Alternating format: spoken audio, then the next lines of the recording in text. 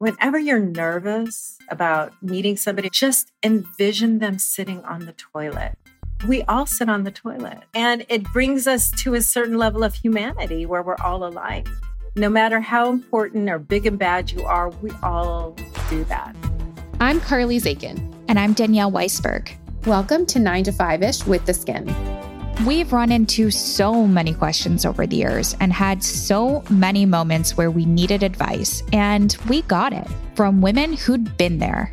And that's what we're bringing you with this show. Each week, we're helping you get what you want out of your career by talking to the smartest leaders we know. Because we know your work life is a lot more than 9 to 5. All right, let's get into it. Today, our guest is Rianne Silva. Rianne got her start as a makeup artist in Hollywood, and over the years worked her way up from doing music videos to movies and television. And on the side, she was developing a tool to make her work easier. If you've ever applied foundation, you'll probably recognize it. She invented the Beauty Blender, that bright pink teardrop-shaped makeup sponge. Rianne launched her own business with that iconic sponge and no outside funding. Rianne, welcome to the show. Well, thank you, ladies. What a nice intro. Before we start talking about your career, we like to start these interviews with our lightning round to get warmed up. So quick questions, quick answers. You ready? I'm ready. Okay. First job on your resume. My first job on my resume is makeup artist. Okay, you've been consistent. Secret hobby or skill? Oh, God, my guilty secret hobby is probably watching reality shows. Hey, I like it. Well, That's join the great. club. Which show are you into right now? Well, oh God, this is so revealing and embarrassing. I mean, I'm a 50-year-old woman and I'm happily married, but I just got sucked into Love Island.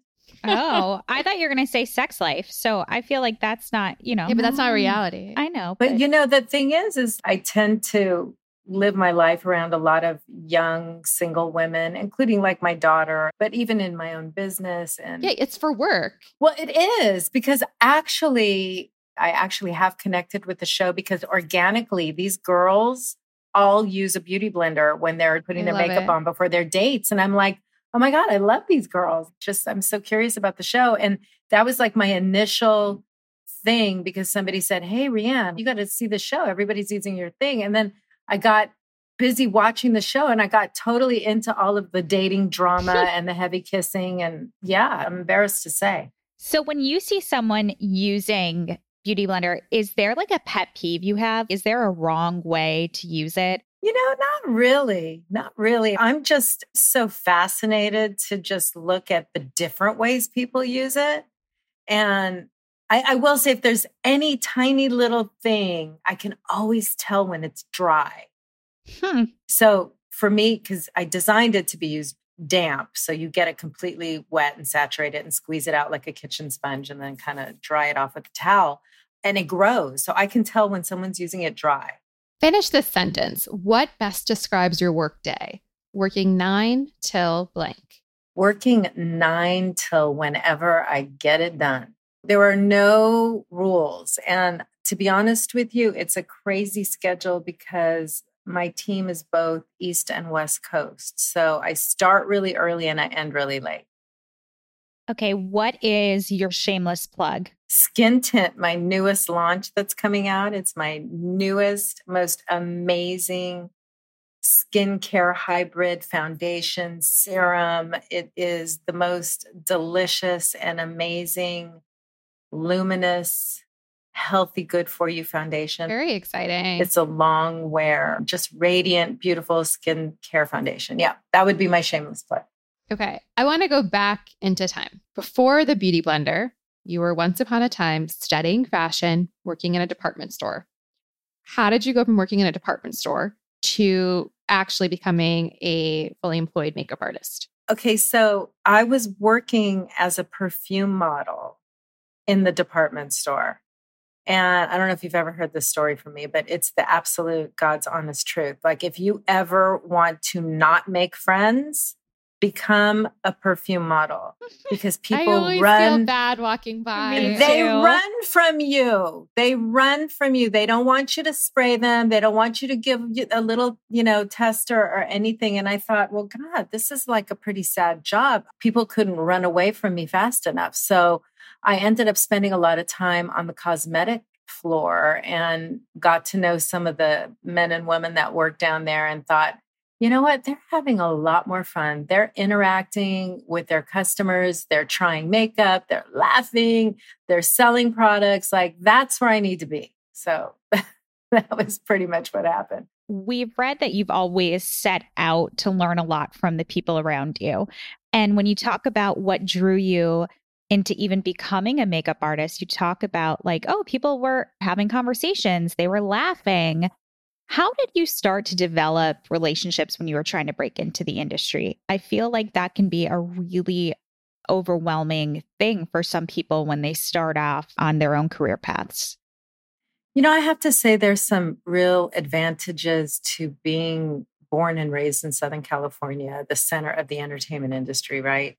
Back when I started, Hollywood was the center of the universe for entertainment. And growing up there, I organically met a lot of people, I remember in high school meeting other girls and guys whose families were embedded into the entertainment industry, whether they were in production on crews or producers, directors, makeup artists, all of that. I was fortunate enough to understand the industry at a very, very kind of small level, but it gave me that insight and kind of the idea of, once I started realizing that I didn't want to be a fashion designer and I really enjoyed makeup, I started realizing like, oh, I remember my one friend, Nancy Brooks, she was dating this guy whose father was a director and she got a summer job working on a makeup crew. Like, maybe I could do that too.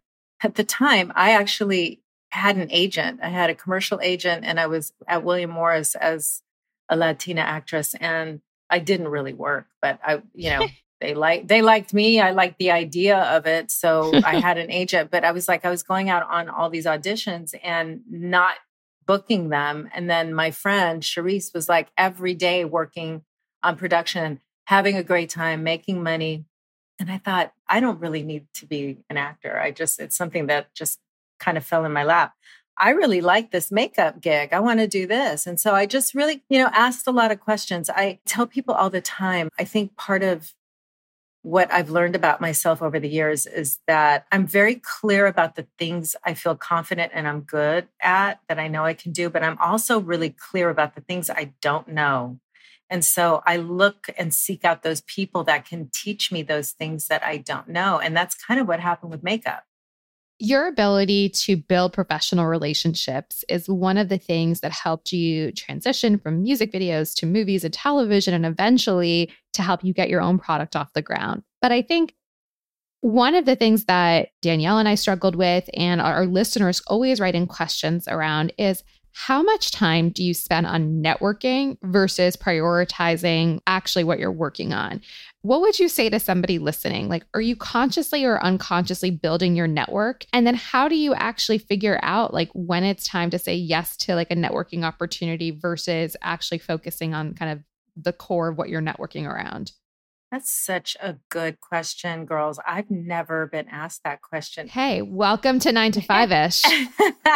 It's such an important question, really. And I'll tell you, my whole makeup career, I was a single parent for the most part. I'm not anymore. I've been in a relationship now and have a child with a wonderful man. But for many years, I was single. And I used to see my peers and different people really working very hard to be trying to connect on a personal level with the people they were working with. And I always felt like it's kind of cheating. Like, I don't want to go hang out with you. Like, I want you to like me because of the job I do. So then how do I appeal to the person from that perspective, not trying to like be chummy and hang out with them? You know what I mean? Plus, like I said, I was a single parent. So being a makeup artist, you spend many, many hours on set and you're away from your family and your loved ones. So whenever it was time to go, I wanted to get home to my daughter or my son. I didn't necessarily then want to go hang out, go to a party with my client or go somewhere. Like that wasn't really me. So yeah, I really had to find a way to have authentic connections with people and have authentic conversations that were kind of seeped in the things that we had in common, you know, whether it was talking to an AD who's a woman who is having the same challenges that I'm having. Like, how do you have a work-life balance when you're in production? How do you spend 12 hours a day? And those were my music video days. You know, I started in music videos where we would go all night, sometimes 22 hours. And you would want to do those jobs because of the opportunities that would come beyond that job. And plus, being a creative, you wanted to be able to really put your vision out there.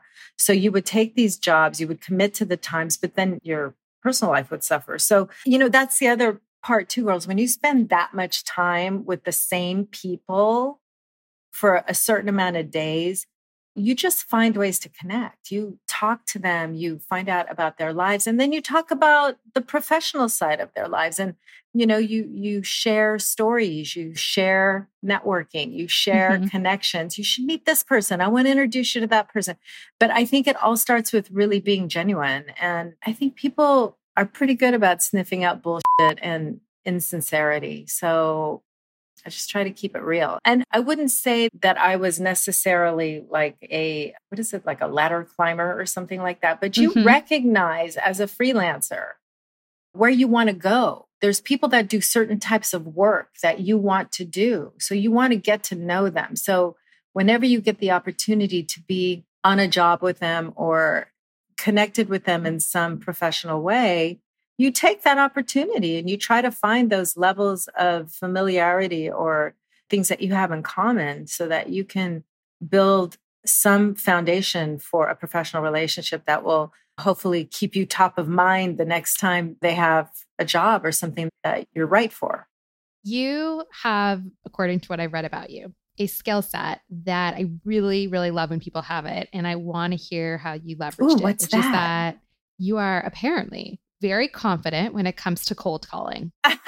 And that's a hard thing to be confident about. I would love to hear what you would tell somebody who feels intimidated by doing that.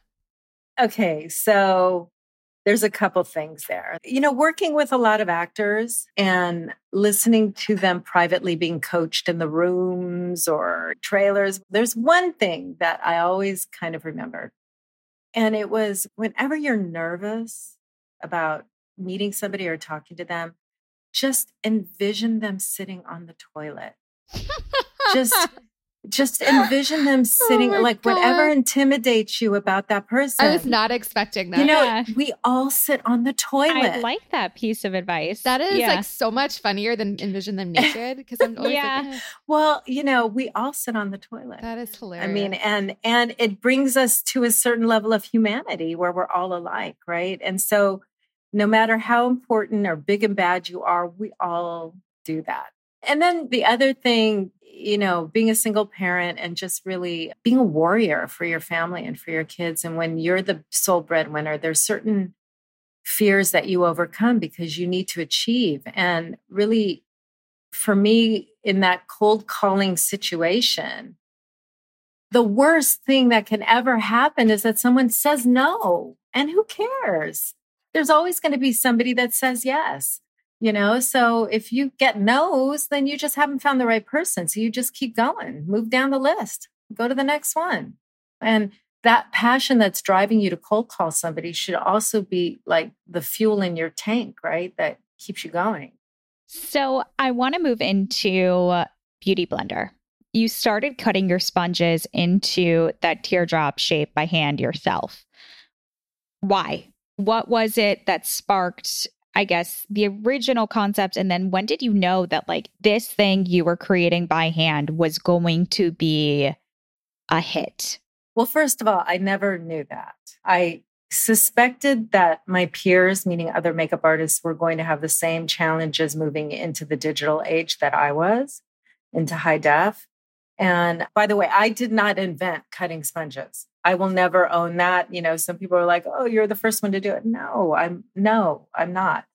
You know, makeup artists historically were always men, just a little history. And then hairdressers were women. And that's why even like up until very recently in our union, makeup artists made more because they were men. I didn't realize this. I never knew that. Never knew that. It's a little ugly detail, but it's the truth. That being said, men's hands, generally speaking, are larger than women's hands. And so men would take these blocks of foam material that they would get. I mean, we're talking back, 50s, 40s, and they would cut the sponges into shapes that would help them achieve whatever that application was. So first of all, that was a concept that I knew happened. It still happens to this day in special effects. As we've, evolved, of course, more tools have been created where that's not being done as much, but you will definitely find makeup artists out there that specialize in effects, and even just, beauty makeup artists too, really kind of like, I call it MacGyvering materials to just accomplish a goal. That was really what we were doing. The show that I was on was the first show that was being shot and broadcast in high definition, and the makeup was showing. And so the director and the writer was very concerned. The show was Girlfriends, and it was 4 beautiful African-American women. One of my favorite shows. When I saw that, I didn't know you worked on it. I was freaking out. I'm like, I have to talk to you about this. Yeah, it was really such a joy to work on. But we were all trying to figure out very different aspects of production that were now going to be shot in high def, not just, makeup. It was hair, it was wardrobe, it was sets, it was the way things looked, the way you lit it, everything. It was like new. So, it was a labor of love trying to figure out how to accomplish a no makeup look. And so we were really lucky to be one of the first shows really trying to figure that out. And that's where I kind of used some of the techniques from special effects. What I was doing by cutting the edges off the sponge was eliminating that hard, sharp line of a triangular wedge that would leave a line of demarcation on the skin. Because in digital, you would see texture where you never saw texture on film because it was so bright.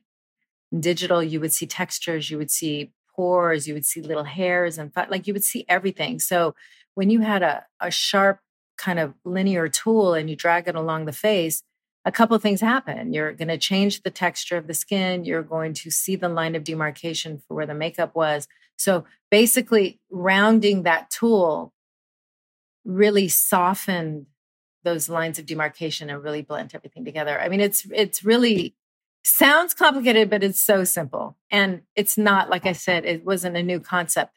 You mentioned that you're not the first person to cut up a sponge, right? But obviously you came up with a very specific type of product with a very specific type of aesthetic and purpose. You can go into any pharmacy or beauty store and there's knockoffs of it. When you see a knockoff, does that make you smile or make you furrow your brow? Let me tell you, honestly, when I first started seeing them come out, it would be like sucking the air out of my lungs. I was just like, what the fuck? No. And I would get really mad and I would get really nervous. But then, again, life is what it is. And I tried to just shift the perception of what was going on and into a different point of view. And that point of view was, I must be doing something right if somebody wants to copy me. There must be a businessman out there somewhere that's saying, oh my God, there's revenue there. There's money to be made. Let's make ours. So I started just shifting the way I thought about the knockoffs, and I would refer to them as my fans because they're my fans. I like that. Yeah. Because they are, right? They are. Beauty Blender started the category. We stay and remain at the top of that category. I might steal that. I might be a fan of that fan phrase and I might steal that. It's a much healthier way to look at it because it did traumatize me a bit because it took me a long time. And I knew it was just me.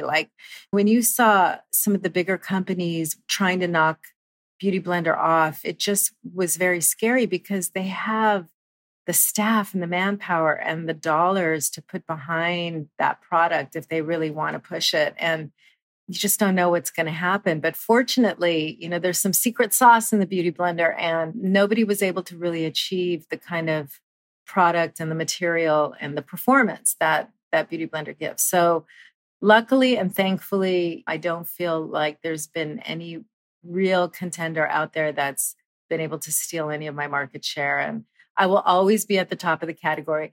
Beauty Blender is in the Smithsonian. I mean, we made history. Wow. Yes, we made history in an exhibit that's at the Smithsonian so right cool. now. That is amazing. Yeah. Wait, so what exhibit is it in? That's so cool. It's really cool. And trust me, when Lauren was like, "Hey, the Smithsonian's calling. They want to put you in an exhibit." I was like, "Come on."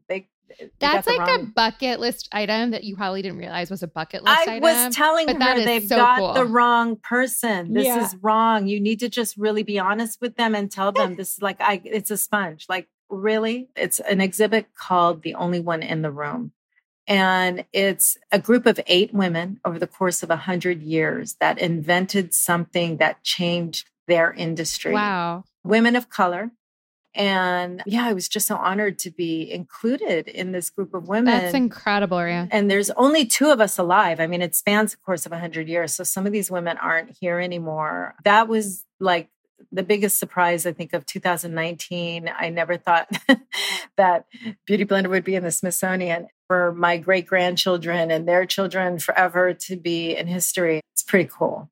That is amazing. And I'm just thinking about, where we started, from thinking about the questions on how do you network and you're working on music video sets and being a single parent to being in the Smithsonian. It's just incredible. Yeah, it's crazy. I would say, aside from creating Beauty Blender, which was another expected thing for me, I thought I was going to be creating the next makeup line for women of color because that was my expertise as a makeup artist. And thankfully, that's what I do now. But it's only because of my distraction called Beauty Blender. Like, Beauty Blender came along and just took me on this ride that I never anticipated happening. And let's talk about that. When you thought about what you set out doing, how was it that Beauty Blender started to be the thing that took off or that you were convinced to focus on instead of making your own makeup product line? Making makeup is a very expensive business. Like you said at the beginning of this interview, I am completely self-funded and I am a single working parent. So there's very real limitations to what I really could do. And I tried to get money early on for the business, but I didn't want enough money and I didn't want to give up enough of my equity. And I also was looking for money for a product that, let's face it, most men are in equity, right? Or in equity banking, and they didn't really get it. They didn't understand what it was I was making. And I thank God sometimes for that, because had I maybe found somebody willing to give me some money early on, I wouldn't be able to sit here and say, I don't even know if Beauty Blender would still be here, really, because what I know now and what I've learned over the years about, some of the stories that I hear, the business may not even be here right now. So I'm really fortunate. Hey, Skimmers, do you know Kelly Corrigan? She's written a bunch of New York Times bestsellers, like The Middle Place and Tell Me More. And we're here to tell you about her podcast, Kelly Corrigan Wonders. The show looks at things like how change happens in our lives and in our country, or how each generation thinks about things like money, well-being, work, and parenting. It's smart, funny, and intimate. New episodes drop every Tuesday, and you can follow Kelly Corrigan Wonders wherever you listen to your podcasts. All right, let's get back to the show.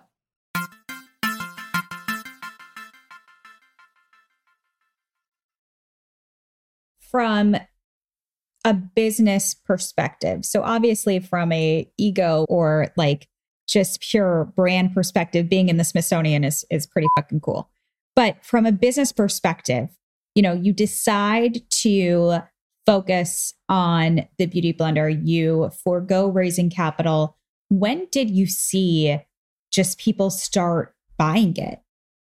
I have to say that really it came in like waves and phases. And first it was all my peers. I always thought I would make Beauty Blender and it would really only be like a professional tool, because I really thought makeup artists are going to be the only ones that really understand this tool and why you need it and would pay for it. So the first wave of recognition that I saw from people purchasing Beauty Blender was my peers. It was other makeup artists. And what I mean is just wasn't my community in Hollywood. It was New York, Chicago. It was outside. It started, to be makeup artists in Europe. And, I would see it on all the tables at Fashion Week. It was like, okay, onto something here. But then the next elevation, I guess we can call it, is really when Sephora came into the picture. Sephora was always a dream, always a goal, like really like that dream. You didn't know if it was going to happen, right? If you're going to be able to be in a mall one day and walk by a Sephora window and be like, hey, there's my product. But when Sephora came calling, eventually that really changed everything. I want to go to our listener questions. We have a great question from Chelsea that I would love to know your answer to. So Chelsea wants to know biggest do's and don'ts of building your network. Okay, so maybe I don't profess to be the smartest person, but I don't know that there's any don'ts. You can build a network, and if there are contacts in that network, don't specifically help you or strengthen your brand in any way. You just don't have to engage with them. But I never feel like it's a bad thing to meet people. So I don't know that there's any bad things. And really, for me, if there is a bad person in my network, I learn from that, and I learn to recognize when I see that again. There's never enough good relationships you can have. And it doesn't need to be really industry or categorically specific. I just feel like good things happen so randomly from people that you might not ever think would have any kind of connection to you or be helpful in some ways. I believe everybody's entrepreneurial experience is helpful to me anyway. I mean, I hate to say it, but I am myself like a sponge. I kind of soak up everything. That is a great place to wrap here. Final question for you, Rian. Who's someone else we should have on the show? Do you guys know Moj from BeautyCon? We do. Carly knows her pretty well. And I don't think we've had her on. So that might be a good one. Moj is pretty fucking interesting. Let me tell you, we've become really pretty close especially over COVID. Listen, she had a business that totally relied on people coming together, right? BeautyCon was this big space for beauty. And you need to physically be there. So when COVID happened, I know she was just like, what the fuck am I going to do? What's going to happen? And what she did, she's so brilliant and her instincts are just so great. And talk about a connector, somebody that is genuine and authentic. She created this group of entrepreneurs and founders during COVID, and it was called Beauty United. Now I think it's called Beauty 411. She put together like the most amazing group of people, everyone from like Gwyneth Paltrow to Bobby Brown to me to like just all these different founders. Adriana Lima, Naomi Watts. It was just like the most amazing experience to have, especially at a time where, especially in the beauty industry, I mean, COVID could be pretty devastating. So it was really, really cool. I think she's just such a dynamic, interesting, smart human being. That's a great recommendation. Rian, congratulations on everything.